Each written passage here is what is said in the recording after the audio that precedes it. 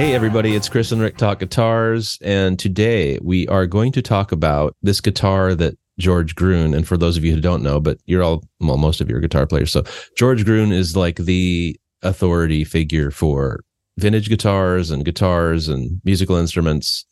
He's the guy, the granddaddy of those kind of people, and he is now venturing into, well, he's dabbled in it before, but anyway, I'll talk about that later, but he's making a guitar now, and it's called the Versitar. And, you know, there's tons of luthiers out there making guitars, making stuff. There's amp people. Everybody's making stuff, which is cool. But a lot of the stuff is kind of just clones of things that have already been made. This guitar, he kind of had an idea to address some things he wanted to address, like having an acoustic that played kind of like an electric, being able to change necks on this acoustic guitar, putting the sound hole up in the upper bout rather than in the middle of the guitar to use less bracing so that the top is more vibrant, and different things that he thought would make it stand out. So it's not just another Martin clone or a Gibson clone. And so I was talking to Chris about this, and it started a really good conversation about that idea of, you know, making something that actually kind of is different and serves a different set of needs rather than just making another Tele or another Strat or whatever. And so, yeah, that'll start the ball rolling. Chris, you got any, why don't you start with some of your thoughts about that? I know you had some cool thoughts. Well, the one thing that I took away from that, the part that I really focused on, is he's doing this for around $2,000. So this is a handmade in America by a small shop, acoustic instruments, that's just no frills. It's all just function and, you know, good wood. It's put together by hand. He personally tests every one of these guitars. So that's the thing that I keyed into, because I love to see that. And I kind of agreed with a lot of the things he said. I mean, the world doesn't need another Martin because Martins, are already doing them great, which I agree with 100%. Yeah. But, you know, even two D18s can sound completely different. You know, but I get what he's saying. A Martin does have a sound. A Martin D18 doesn't sound like a D28 at all, but there is a Martin sound, that woody, dry sound. One of the things that he talked about, and I appreciate this in any instrument, is he says, when you play this instrument, it brings things out of you. It makes you play a different way. Yeah. He said, and the reason he said that is because it doesn't sound like any other instrument, you know, another acoustic guitar, or it doesn't feel like any other guitar because it plays like an electric. So I thought that was really cool. And I have experienced that. I've experienced that with like a baritone that I had on loan for a while. It's just like something completely new. And you get this and instantly you're inspired, and, you know, things come out of that. So that, I thought that was really cool. I've always been a fan of that guy. I used to read his articles in Guitar Player magazine in the 70s and 80s, and I always was fascinated by him. He scared me a little bit. He scared the shit out of me because I thought he seemed like someone that would yell at me because I mentioned the wrong kind of bracing or something in a guitar. But he's not. I mean, he's totally cool. He seems, I've watched a few videos with him, and he just seems like a really cool dude with a ton of knowledge. I'd love to talk to that guy. Yeah. And I'm glad you mentioned price, because that is another thing that I was shocked at. And I came upon this listening to a podcast, the Fretboard Journal. Shout out to Fretboard Journal. But Jason, the interviewer, was surprised too at the price. And how could you do this in the US and make it the way you're making it and still have the price point be so good? And he, you know, he went through the reasons that he's able to do that. But the whole thing, just to me, harkened back to Leo's kind of whole, idea of, I want to make a good, affordable guitar that can be serviced easily for the working musician, essentially.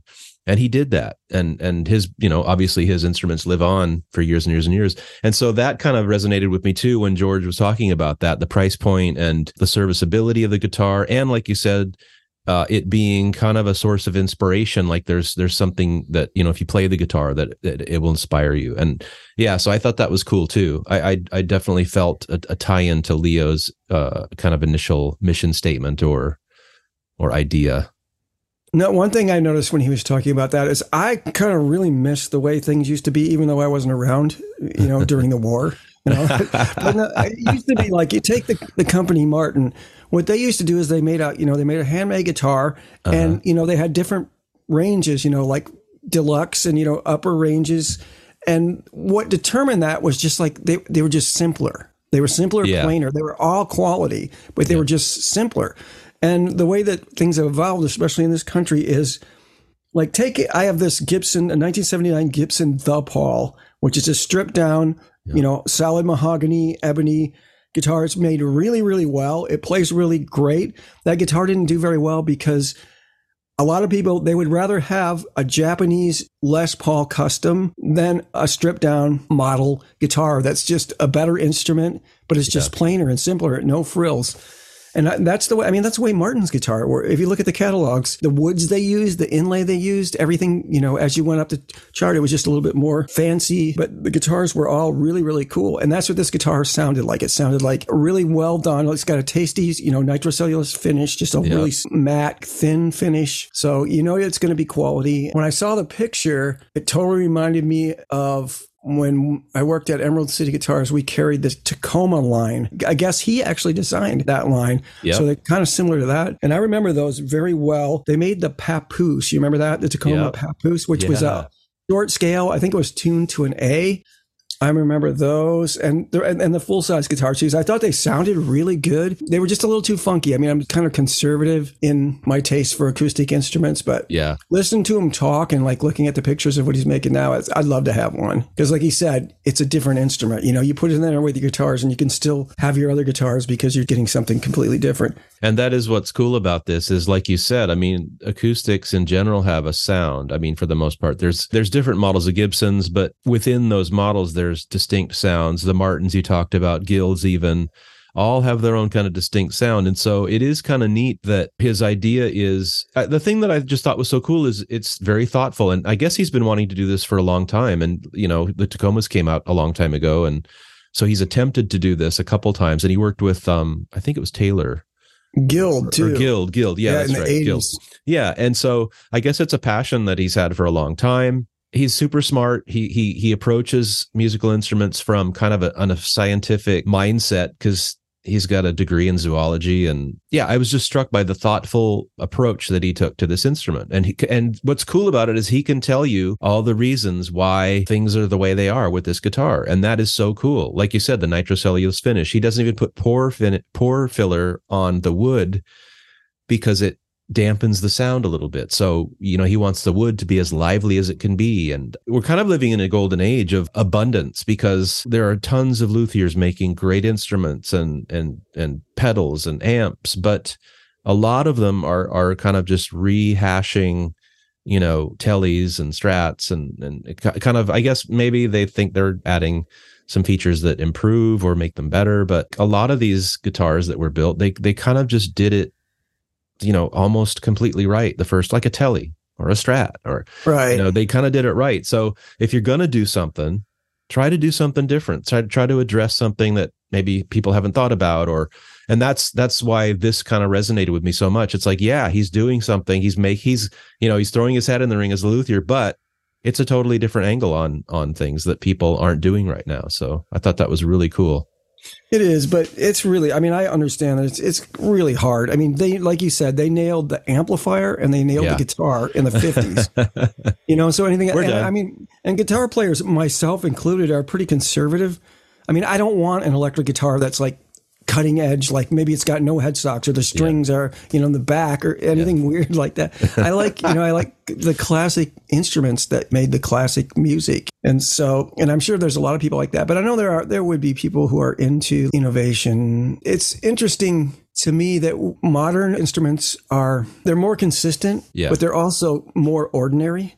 So, back in the day where you could get two 60s Les Pauls or something like that, and you grab one and one's like, this is a great guitar. It doesn't feel anything like this. They were all almost completely handmade, where now, that's another thing that's sort of funny, that a lot of people believe that in a guitar factory, you just turn on a CNC machine and it spits out a guitar. There's still a lot of handwork done on those instruments. And depending on, where it sits in the line, you may have, very little or a lot of like hand.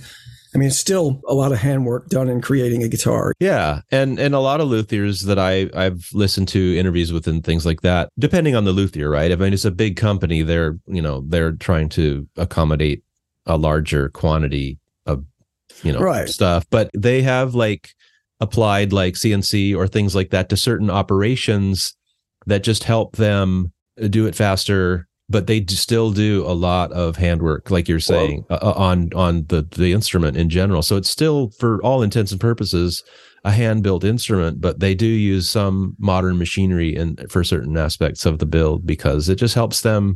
Some luthiers are older, and their body just can't take the doing some of these repetitive tasks or the task in general, or there are various reasons why they do it, but it really helped get the price of guitars down. But it's like you say, there's certain aspects that are really good for that, pickup routes and things like that, or putting the ferrule holes in the back of guitars. But still, I mean, they don't cut the neck, they get it pretty close. The guitars that do that are like computer controlled, so supposedly can get to within a fraction of a fraction of a fraction of an inch or whatever.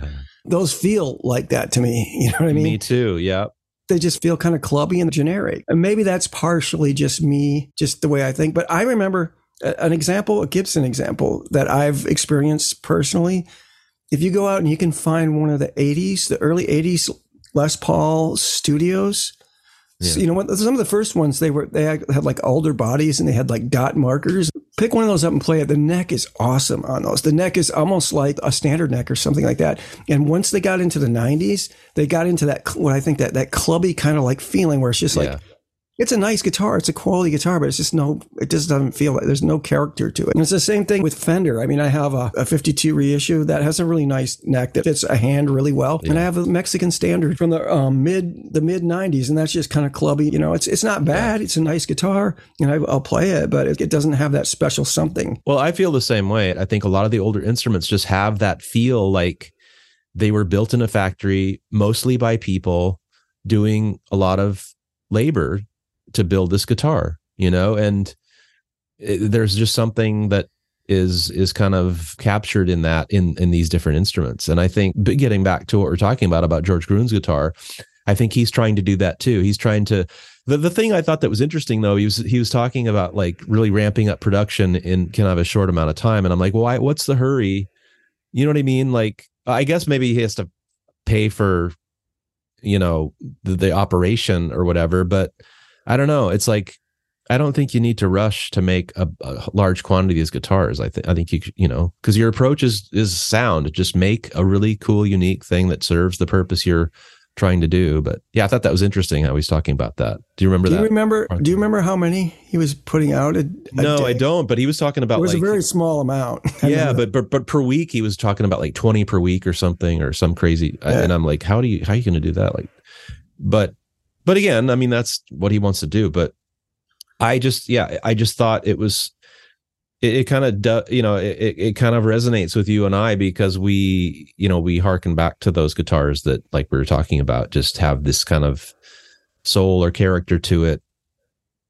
Some of it might be that it's played a lot too. They're used instruments, but like you're saying, like the Paul, or I mean, that's just a stripped down instrument, but it's just a quality instrument, or even the Junior, or like you're saying, a studio, like the older studio, the early studios, like a lot of those are great guitars, and even some of the newer ones. But yeah, I mean, the thing I just really appreciate is somebody in this day and age who can, and it is harder now, and harder because so many people are in the game, but somebody who actually is thoughtful about what they're going to build, and they have an idea of the, what issues they're going to try to address.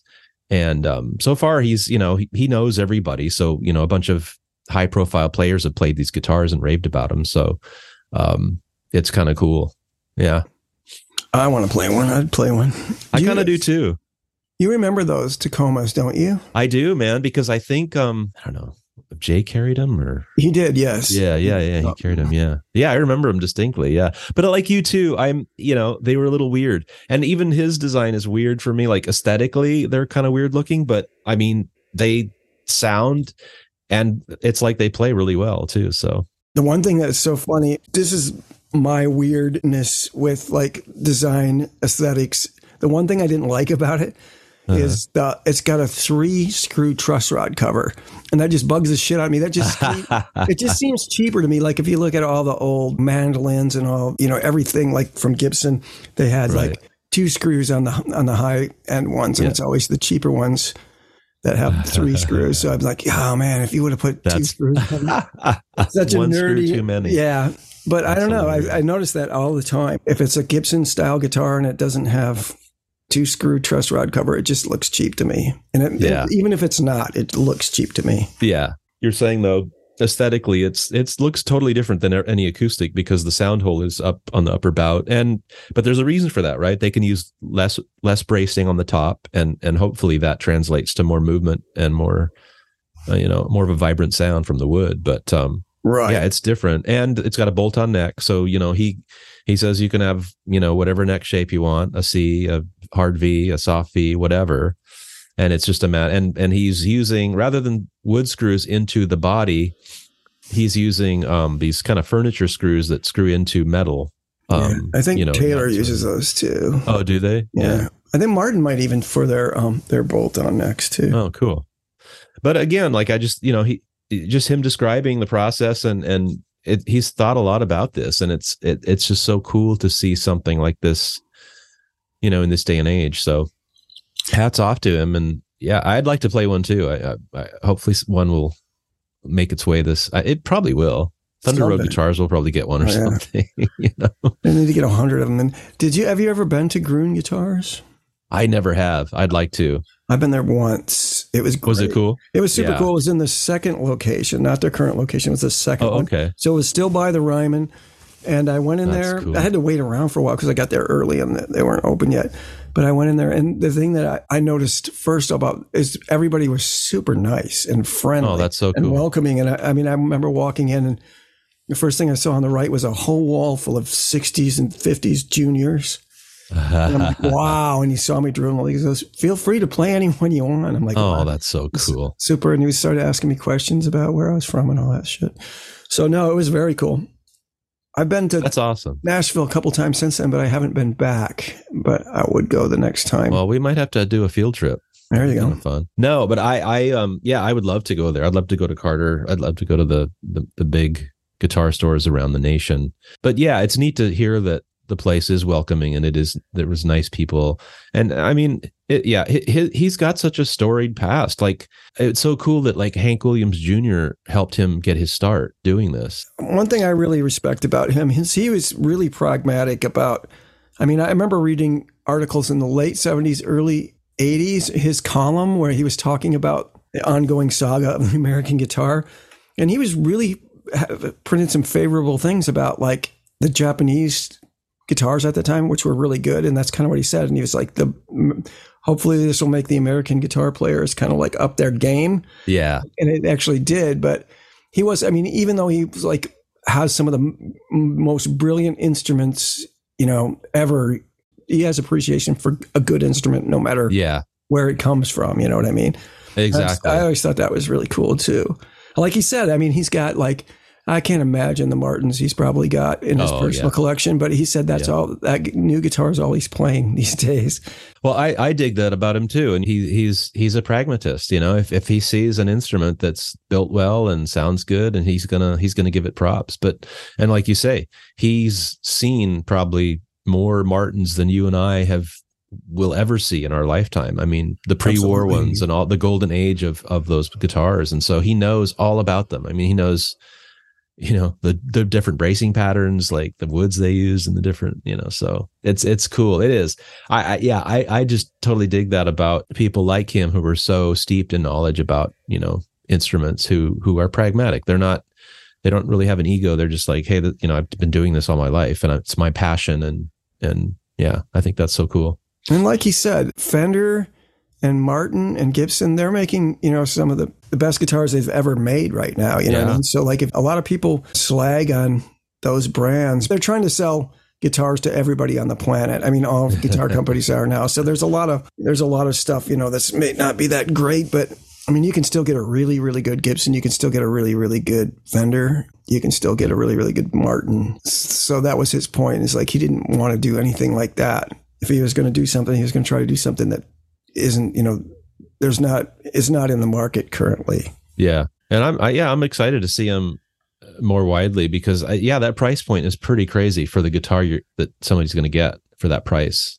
Right. That's a great price. And that's another thing I just totally appreciate about him is he said, I want, a working musician to be able to afford this guitar. There are luthiers out there that make these beautiful guitars that cost $10,000 and they put them in a case or whatever. Vintage instruments are way out of the reach of the average player. And so this is just another thing I really appreciate about his efforts is he wants to try to make them affordable for average people to buy them. Right. And that's so cool. And he wants to make them so that hopefully they stick around for a long time and people will appreciate them and talk about them, in the same breath as a Martin or a Gibson or Guild, and right. So again, Yeah, I forgot that he had worked for Guild for a short time. I saw he had a prototype that I saw a picture of somewhere, which was a double cutaway Guild, wow. and it was a jumbo size. It was double cutaway, but the cutaways were like a 335, kind of like horn. So it looked super cool. Guild is a great American guitar company. I don't think that company gets enough props. Oh, I love Guild. I think they're some of the best guitars ever made. They're built really well. They sound great. And again, they had their heyday in the 70s. And do you know much about Ovation and the plastic back? Like that whole, how that kind of got started? I mean, because they had their time in the sun too. They were, everybody played them. This is from what I gathered from, just listening to interviews and hear people talk about them. They hated them, but it was like the only thing that would do what they needed it to do. It had a pickup in it. It could play. It didn't feed back. Right. So everybody used those for a while. They were everywhere. You know what I mean? But a lot of people were like, there was always something like, I'm using Ovation, but I don't, I use my Martin at home. Because it was like, I don't really like this thing, but it's the only thing that can do what I need to do right now. And now, the pickups were shit back then, really. I mean, so they got better. Yeah, well, I guess that was what they were trying to address then, essentially, is playing an acoustic electrically without feedback and having it sound like an acoustic. Yeah.